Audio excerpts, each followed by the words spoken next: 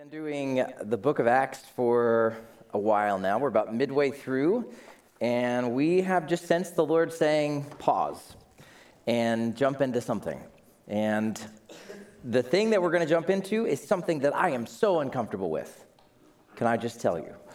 It is something I know is a growth edge for me, and kind of the way we roll around here is whether it's me, whoever's up here talking to you, I'm never going to tell you to do something that I'm not doing myself and that I'm not leaning into myself. And so when you hear us speak and we teach from something, we're not like, what does this message say and what do they really need to hear? We just do it. We do it ourselves. We lean in and we want to know what God is trying to say to us.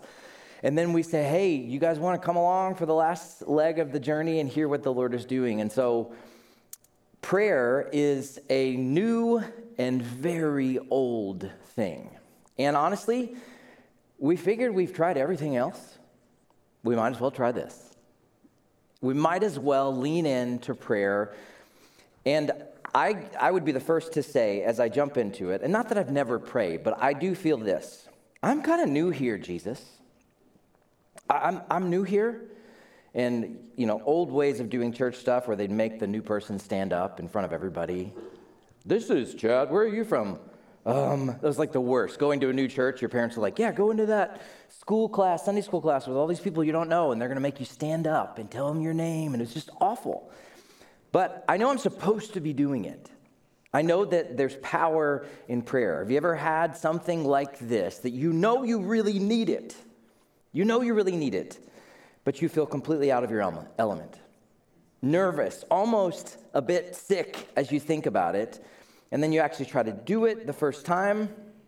And in your head, you have conversations like this. What am I doing? I have no idea what I'm doing. I wonder if anyone else knows that I don't know what I'm doing. Should I be here? Is somebody going to kick me out of doing this? So let me show you this quick video. I just took this on Friday. There we go.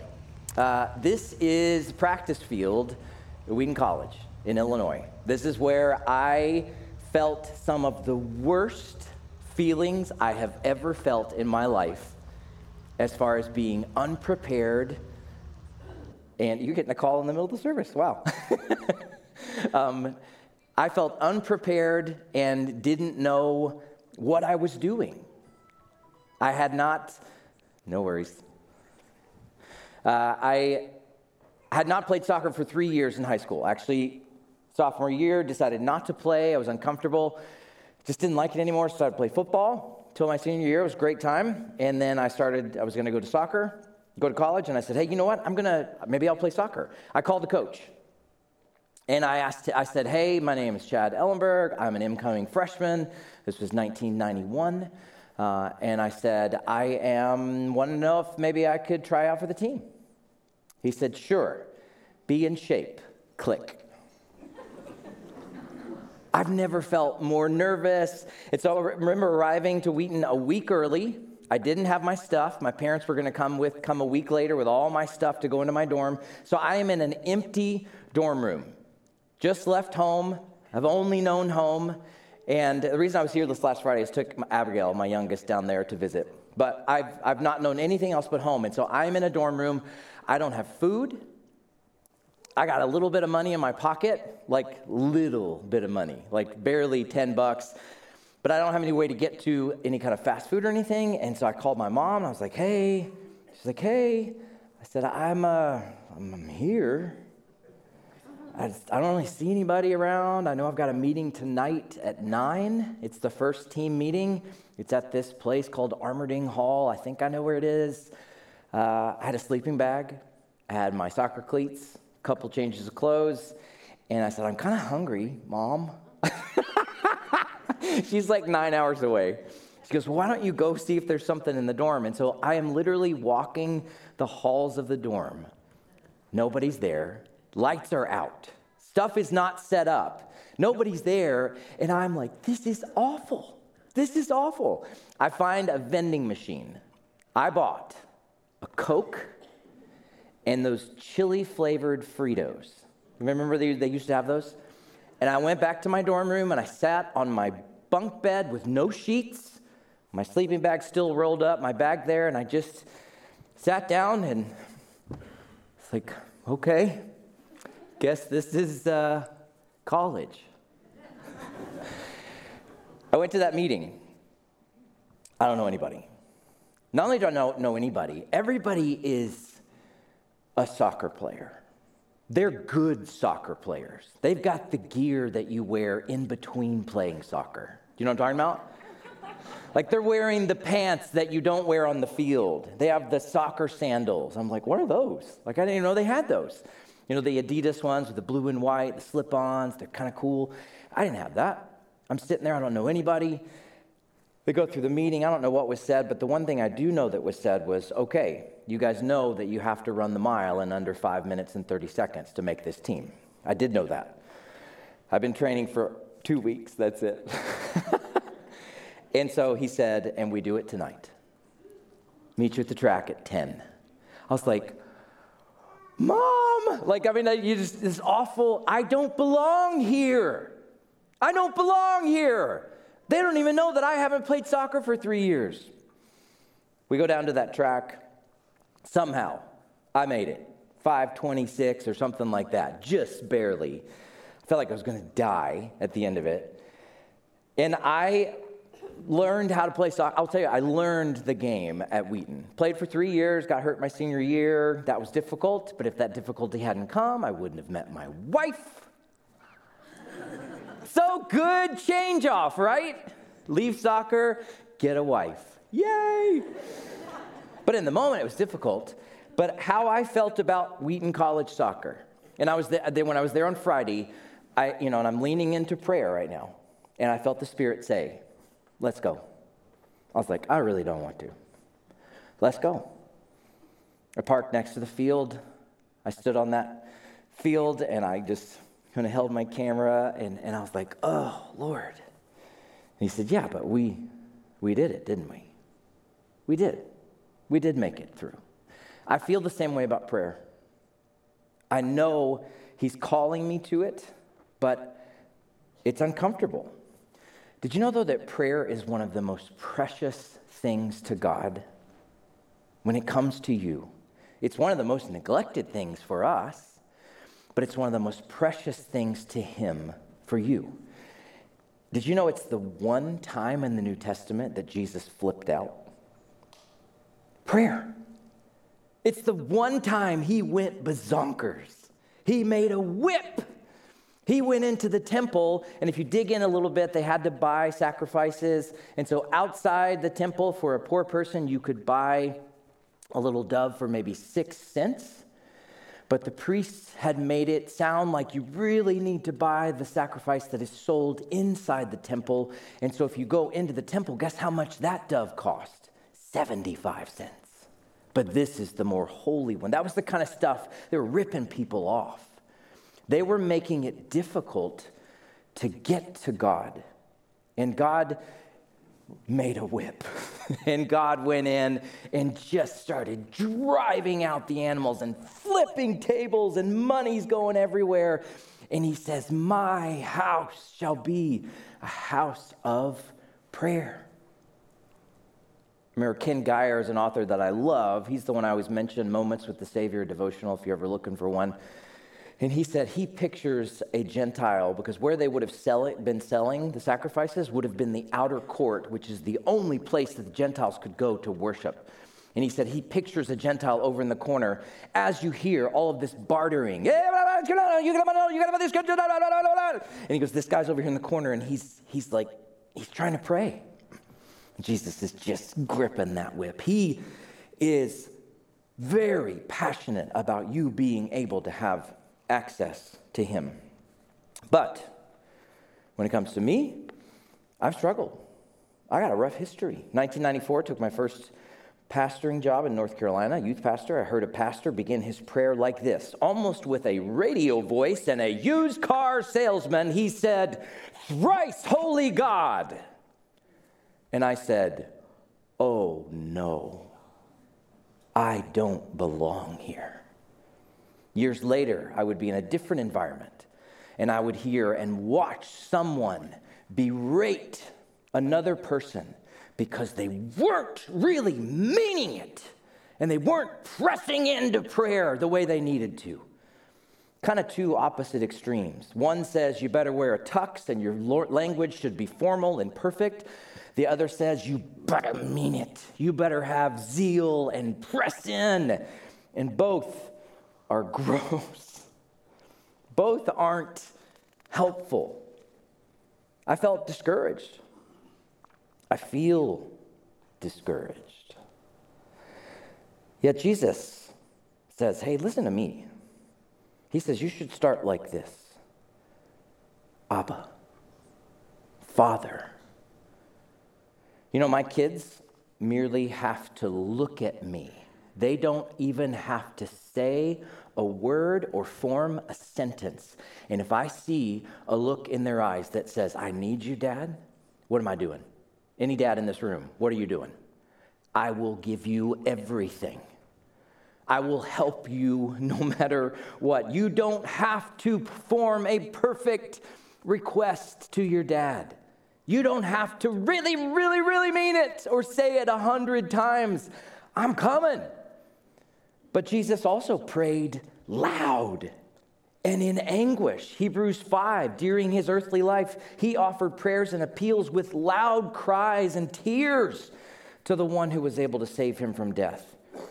And he was heard because of his reverence. How do you do that? How do you pray loud and with tears and with reverence? How do you pray also with Abba? He also said this, Matthew 6, when you pray, go into your private room. Shut the door. Pray to your Father who's in secret.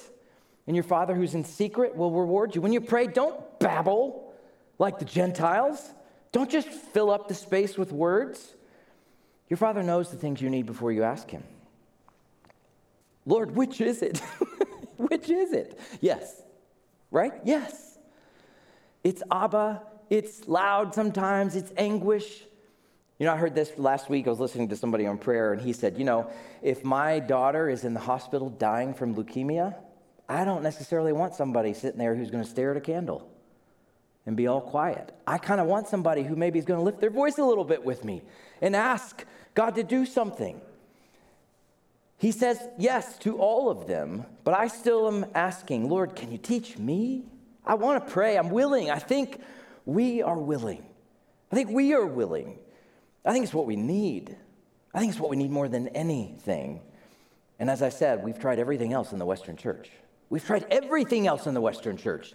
I think COVID and the election and the craziness that's all been happening around the last few years has been awful and difficult, but I also think the Lord has been using it to say, I'm going to lay waste to these things that I have seen a long time that do not give access to me. They don't work, and I want to take you back to these ancient, secret, wonderful practices of sitting with me, of reading my word, and of talking to me. So Lord, teach us. Teach us. So you'd think we'd go straight to that passage. Lord, teach us to pray. Remember that one? Jesus did the Lord's Prayer, and we're going to get there eventually. But I asked the Lord, where do we start? This week, which one should we go to? And he directed me to the crucifixion. Last minute mercy, Luke 23, if you have a Bible and you want to follow along. Otherwise, it'll be on the screen. Luke 23:32, two others, criminals, were also led away to be executed with him. Jesus. Just imagine this. This isn't a fun thing. This is a public execution. People are going to be killed. People are going to watch it. They're going to hear people taking their last breaths. They're going to see violence. They're going to gather for violence. That's the scene. This can easily be scrubbed over because we've heard it so many times, but they're going to be executed. They arrived at the place called the Skull. They crucified him there, along with the criminals. One on the right, one on the left. It's probably so, Christianized in our minds over the years of the three crosses and the nice, you may have one around your neck. You may have some bookmark that has it on there or a picture in your room, but it's a bloody, violent thing. Crucifixion. Then Jesus said, Father, which we could say then Jesus prayed, Father, forgive them, because they do not know what they're doing. They divided his clothes and played a game to see who would get to take him home. That's what they're doing. By the way, Jesus is naked. Those nice paintings that we've seen from Italian Renaissance painters of, the perfectly draped cloth and stuff like, Jesus is naked. They have ripped his clothes off. They're playing a game, gambling to see who gets to take them home. If you want to learn about prayer, you must first start with the darkness, the emptiness, the chaos of pre-creation. This moment, Jesus on the cross, is a moment similar to Genesis 1, or actually pre-Genesis 1. Captivity of Egypt is another moment in the Old Testament. The slaves there, Israelites. Jesus is both recreating here and acting as the second and better Moses to lead us through the darkness. The same way that the Spirit of God, Genesis 1, hovered over the chaos and the darkness of the deep, the pre-created, formless, chaotic waters of the earth, Jesus now hangs over creation. The chaos and the darkness of our sin. He stands alone. He is by himself. You want to know about prayer? You know that it begins with God. It does not. I was reading this book this past week by Tyler Staton. Prayer doesn't begin with us. It begins with God. It doesn't start with speaking. It starts with seeing. We see him hanging over pre-created chaos and darkness. Whenever you see waters, the chaos of the waters, the ocean in Egypt, the Sinai before it's parted, the Red Sea, that represents the chaos and darkness, the slavery, destruction of sin. So in the darkness of our sin, in the inability of our brokenness, in the trauma of our souls where we can't see, we can't speak, we can't even act in any way other than according to the darkness, Jesus speaks. What does he not say? You deserve this. What's happening here? You deserve this. You're such awful people. You should be thankful that I'm doing this for you. Doesn't do that. Amidst the darkness and brutality of being falsely condemned and executed, he says, Father, forgive them. They don't even know what they're doing. So one of the most important things to remember about prayer is this. Jesus prays when we don't. He prays even when we won't. He prays for you when you're like, no. Even in the act of crucifying him. Now, what does empty religion say about prayer? It's self-earning, it's self-deserving, it's work your way to the top. Spirituality, it says you better pray. If you don't pray, something bad. Chad, your prayers better have the right words too. You better not have anything on your spiritual clothes. Nothing out of place. Wait your turn as well. Don't you speak out of turn. If you don't have anything good to pray, you work on it until you do. Or what's the other side? Chad, you're just not putting in the effort, are you? Your prayers are weak. You don't really want it, do you? You don't want it. What are you doing here? What are they doing instead of praying here? Killing the Son of God. Oh, is that all? Killing the Son of God, and yet he prays for them. And yet he prays for us because it's our sins that killed him. It's our sins that he was condemned for. The world's back is turned on Jesus here. And it's deeper than just avoiding him, isn't it? It's not just like, I don't care about God. I'm just going to walk on.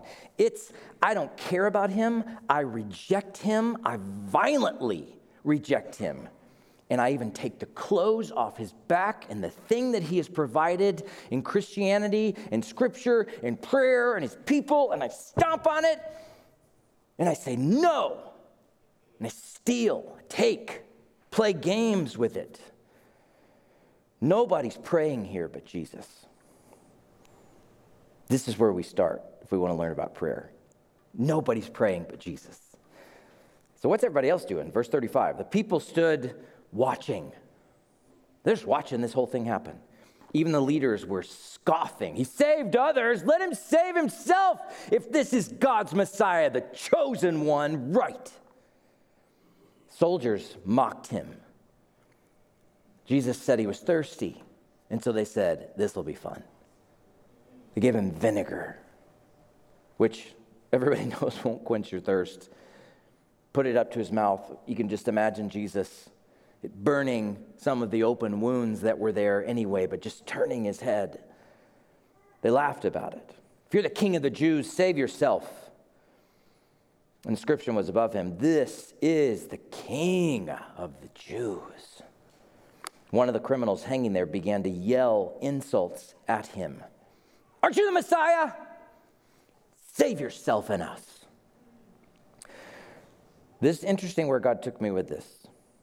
Because what I think is happening here is I think Jesus is cornering us. I think he has us right where he wants us in this moment. You may think they have Jesus right where they want him. Jesus is exactly where he wants to be at this moment. And the people around him are literally, you think he's pinned to the cross? He's got them pinned all in front of him. The moment is holding them down. He's like, this is right. So what happens to people who get pinned in the presence of God? As we decided, our leadership team said, hey, let's do this. Let's lean into prayer. Let's go for it. I decided, I'm going to do this, Lord. I'm going to lean in. I'm going to pursue communion with you in conversation. I'm going to put myself in front of Jesus. It's been a few weeks now. And we didn't know we were going to do this. We were just like, oh, let's pray a little bit. Let's see what happens. Let's do a prayer meeting Wednesday mornings. So it's been a few weeks now. Not only the prayer meeting, not only pursuing the things that God has asked us to pray for as a church for this year, love God, love others, get low, but also doing something I'm going to invite you to do with me at the end, which is called a daily prayer rhythm, 3 times a day, morning, midday, evening. You want to know what's happened? Nothing. At first. Nothing. And then, slowly, as my heart began to appreciate and understand the rhythm, like a small candle flame, it started to grow and get oxygen, expectation, looking forward to meeting with Jesus, wanting to hear from him, knowing he's going to answer. I'm so excited, and then something unexpected. Anger. I was like, this doesn't seem like good fruit. I don't do well with someone riding my tail on Highway 61. I don't know about you. I don't know how spiritual you are. In fact, sometimes, and I just found this super interesting, right in the middle of, I'm going to go for this, Lord. I'm going to pursue you. I want to be in your presence. Somebody got right behind me, and there's just part of me that was like, not today. So, you do that thing where it's like, you should just, what? Just get over. Don't give them the stare when they go by. But you do, don't you?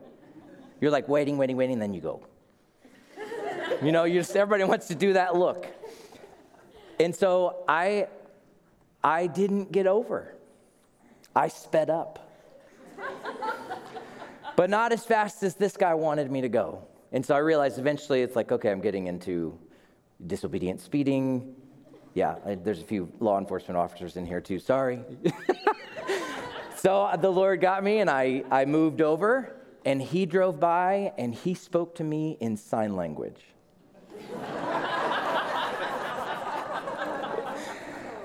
And it was one of those moments when you were like, what is wrong with you, Chad? And so if you're in here this morning, if that was you, that was me. And seriously, at that moment, I immediately was like, Lord, I'm sorry. What is going on? I was even asking a friend. I was like, I've been pursuing this prayer thing, and what seems to be coming out is anger. The thing that is my default go-to sin is somehow popping up in unexpected places because I'm trying to pursue Jesus. And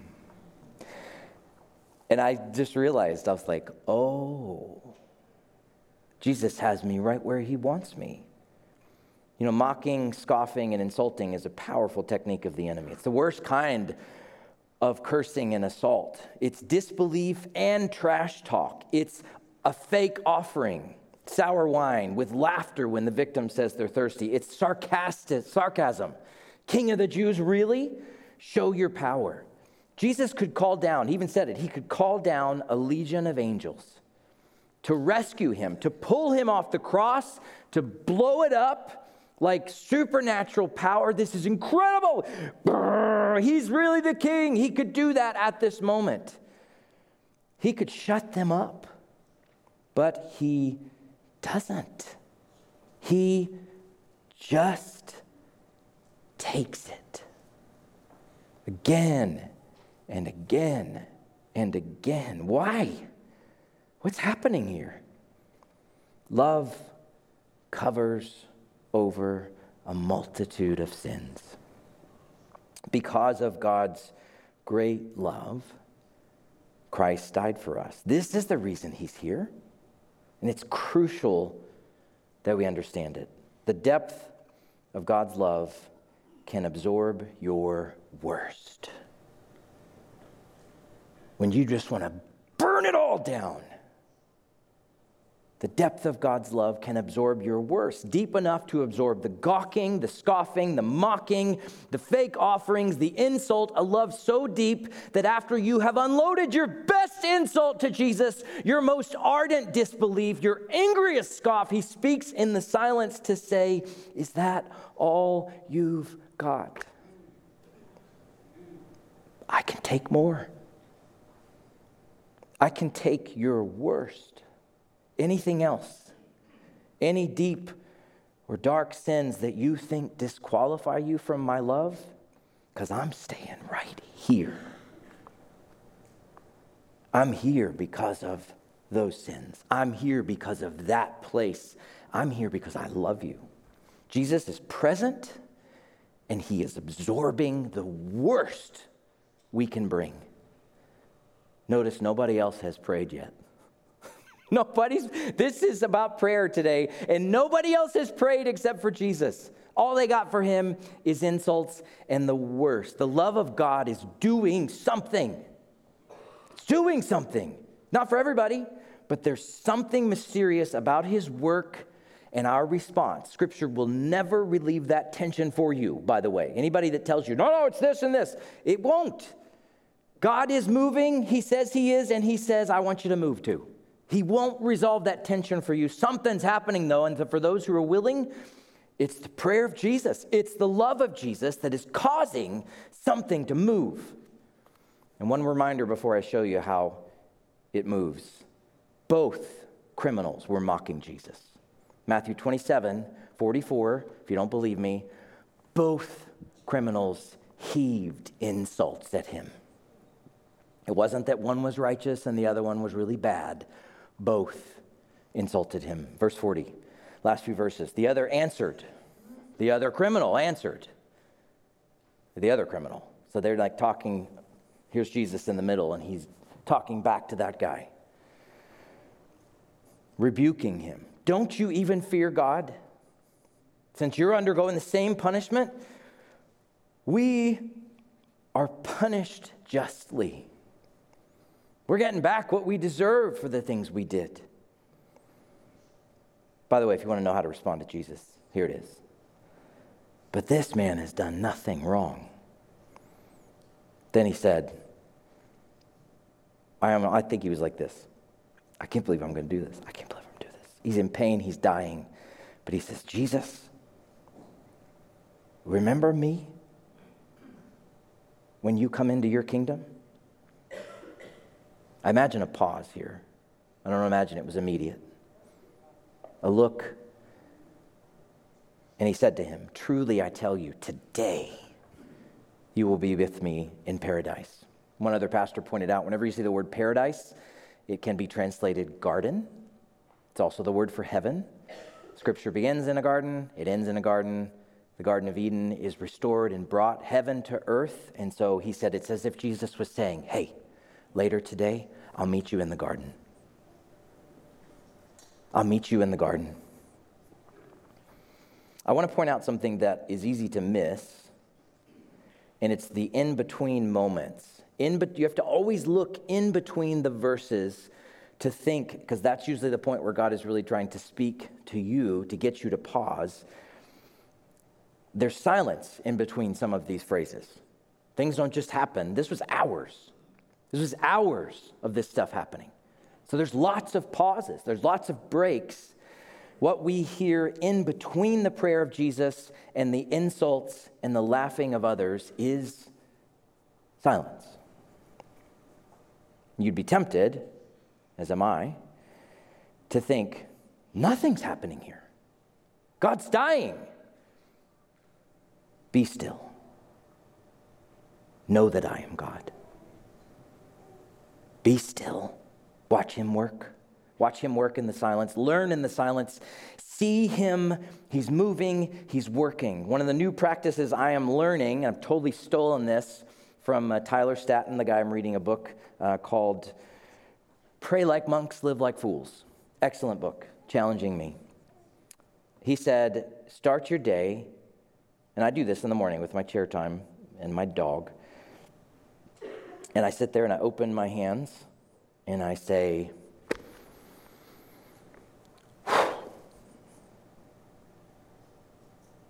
come, Holy Spirit. And then I just sit. I don't fill up the space. Silence. Do you know that silence is a very important part of prayer? There is silence happening in between the words here. The idea that stillness and silence is a place of prayer is new to me, but I like it. I like it especially because I heard people in my past tell me I needed to be filling up those things with very formal words or very urgent words. And I like that I can just sit and say, is this cool, Lord, to sit and just listen? Yeah, it is. It's clear that Jesus did this. Jesus often went away in silence and solitude. You know, he didn't always speak. He didn't fill every waking moment with words. Silence is important. Sometimes he's just present and wants you to know it. One of the scandals of prayer, same guy, Tyler Staton, says, is it scandalous for us to just sit there and let God love us? It's scandalous. We feel like, this isn't right. I need to be saying something. I need to be doing something. But in this moment of darkness and silence, something beautiful happens. This criminal is being moved by the love of God. His words had been hateful, scornful, mocking, insulting, but now they feel like vomit in his mouth. He doesn't want to say them again. And from the depths of his broken and dying body and soul, the tiniest flicker of faith begins to sneak through dark corners and crevices, and he prays, Jesus, remember me. It's a beautiful prayer. We're going to do this, though it may seem cheesy. When we read these prayers, we're going to say, best prayer ever. Ready? Best prayer ever. You can do better. You had an extra hour sleep. Ready? Best prayer ever.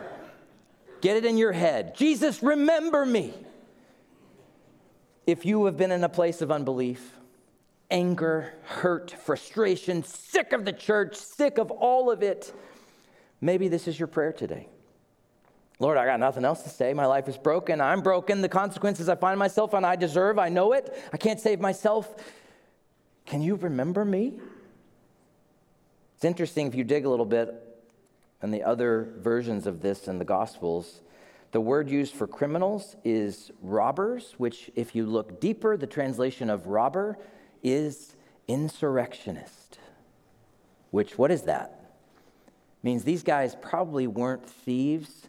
They were rebelling against Rome in the name of Israel and the Messiah that is to come. We will take back the land.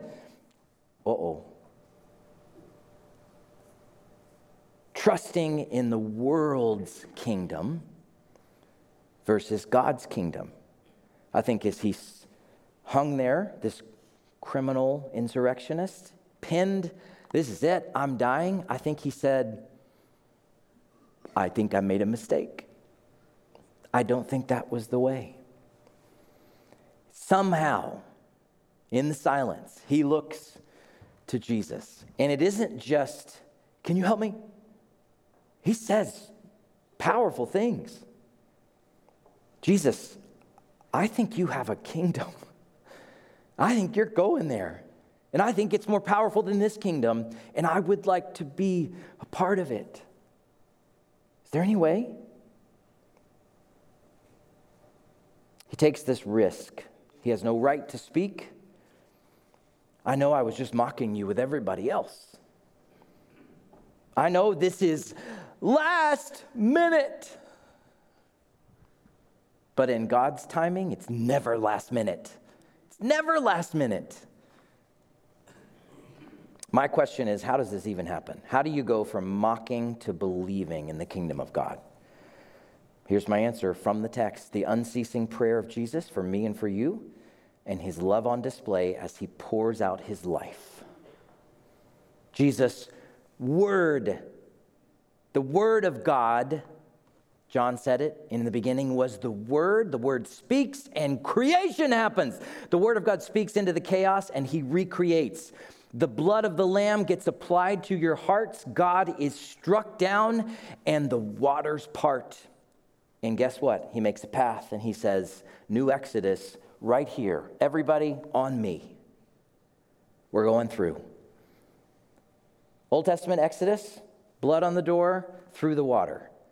New Testament reframing of the Exodus, Jesus, our new Moses, our new Exodus, says through blood and water. His blood, water poured out of his side. There's so many parallels to the Old Testament, but he's basically saying, look, I am doing this. If you want in, you can have it. The insurrectionist on the cross is just responding to the creative word. The way a seed would respond to the sun shining on it or water being poured on it. It just does what it's supposed to do because the Creator is calling it forth. He can't even help it as it percolates up in his heart. And how does Jesus respond to this kind of prayer? Okay. Today, think about everything else that's happened in these few hours. The worst stuff coming out. He says, today you will be with me in paradise. I'm going to say it again. It is never too late. As long as you have breath in your lungs today, it is never too late. There are others in the crowd. There's a centurion. Has he said, Jesus, remember me yet? Nope. There's a Pharisee or two. Have they said, Jesus, remember me yet? Nope. But the love of God is doing its work, and they will. They will. How about you? I'm going to have those who are serving communion to come forward and begin passing that out. And I'm going to do a nice move here, lifting a table. There we go. How sweet that this happens to me so many times. I walk in and I go back there with my notes and I talk to Josh and whoever's running Pro Presenter. Okay, let's walk through this. And I was like, there's this, there's this, there's this. And he goes, and then there's communion. I was like, oh, shoot, there's communion today. Okay. It happens all the time. But what's really neat is, what are we talking about today? The cross. Jesus pouring out his life, and we are coming to the table. I'm just going to put that there. I'm going to have them start serving, and I will frame it for you with the Old Testament and the New. And there's even some newer images for you to think about, the Exodus.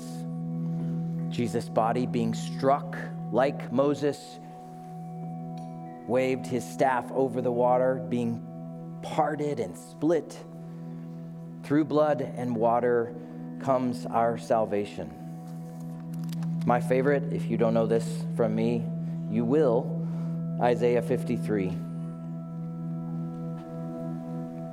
He didn't have an impressive form or majesty that we should look at him, no appearance that we should desire him. He was despised and rejected by men. A man of suffering who knew what sickness was. He was like someone they couldn't even look at him. They turned away. He looked so bad, they looked away. He was despised. They didn't value him. Yet what was he doing? What was he doing? Absorbing our worst. Yet he himself bore our sickness, absorbing our worst, and carried our pains. We just continued to mock him. We regarded him stricken, struck down by God as a sinner, afflicted. But what was he doing? He was being pierced because of our sins. He was absorbing our worst. He was being crushed because of our worst, our iniquities. Punished so that we could have peace, so that we could have that flame flicker to life and say, remember me, please, last minute mercy. And he said, okay, you can be healed by these wounds. So on the night he was betrayed, Jesus took bread,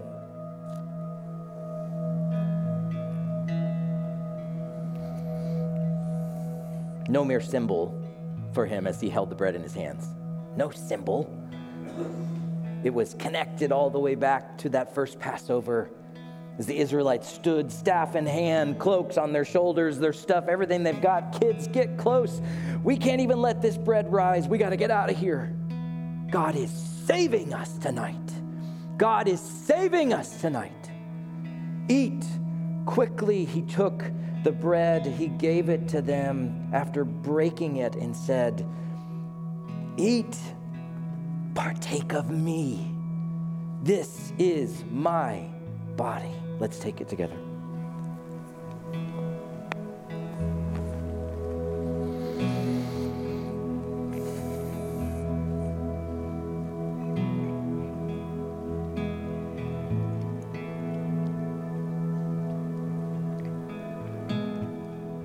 They huddled in those houses in captivity, on their feet, standing, ready, waiting for the moment. We don't know what it was like. You can only read about it and imagine it. But an angel of death came through. I think the Prince of Egypt does a great job of this. You see the Spirit moving through, and it comes to a house. You can see it. It's just moving with power. And it's scary. People are hiding like this, but it comes to these doors, and it looks, and over them, the lintel of the door smeared is blood. And it says, and it moves on. It passes over. If you've ever wondered what that meant. How will your sins be passed over? This. Let the love of God absorb your worst. And in that moment, you call out to him. He took the cup. After giving thanks, he gave it to them and said, drink it, all of it. Take it. Why reject this? Drink from it, all of you, for this is my blood of the covenant, which is the best promise you can ever have because it's from God. He won't break it. Poured out for you for forgiveness of sins. And I'm going to tell you something. I'm not going to drink this again until we're all sitting around the table in the kingdom of God, in the new kingdom, the new garden. Come down. Let's take it together.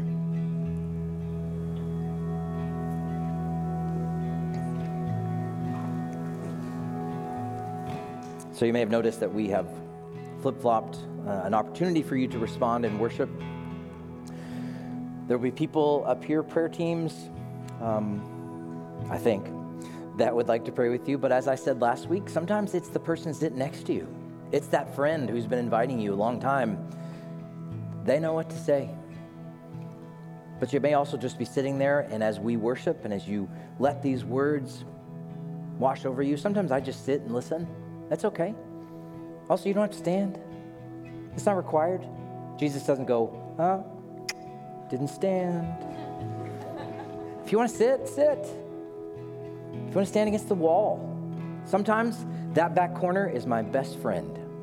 When stuff's going on, I'll be in that back corner because I'm about to come up here and I'm terrified. And I stand in that back corner and I just put my face in like this. It's okay. The point is, if the light is flickering, if the love of God is doing something, respond. Respond. Lord, we love you.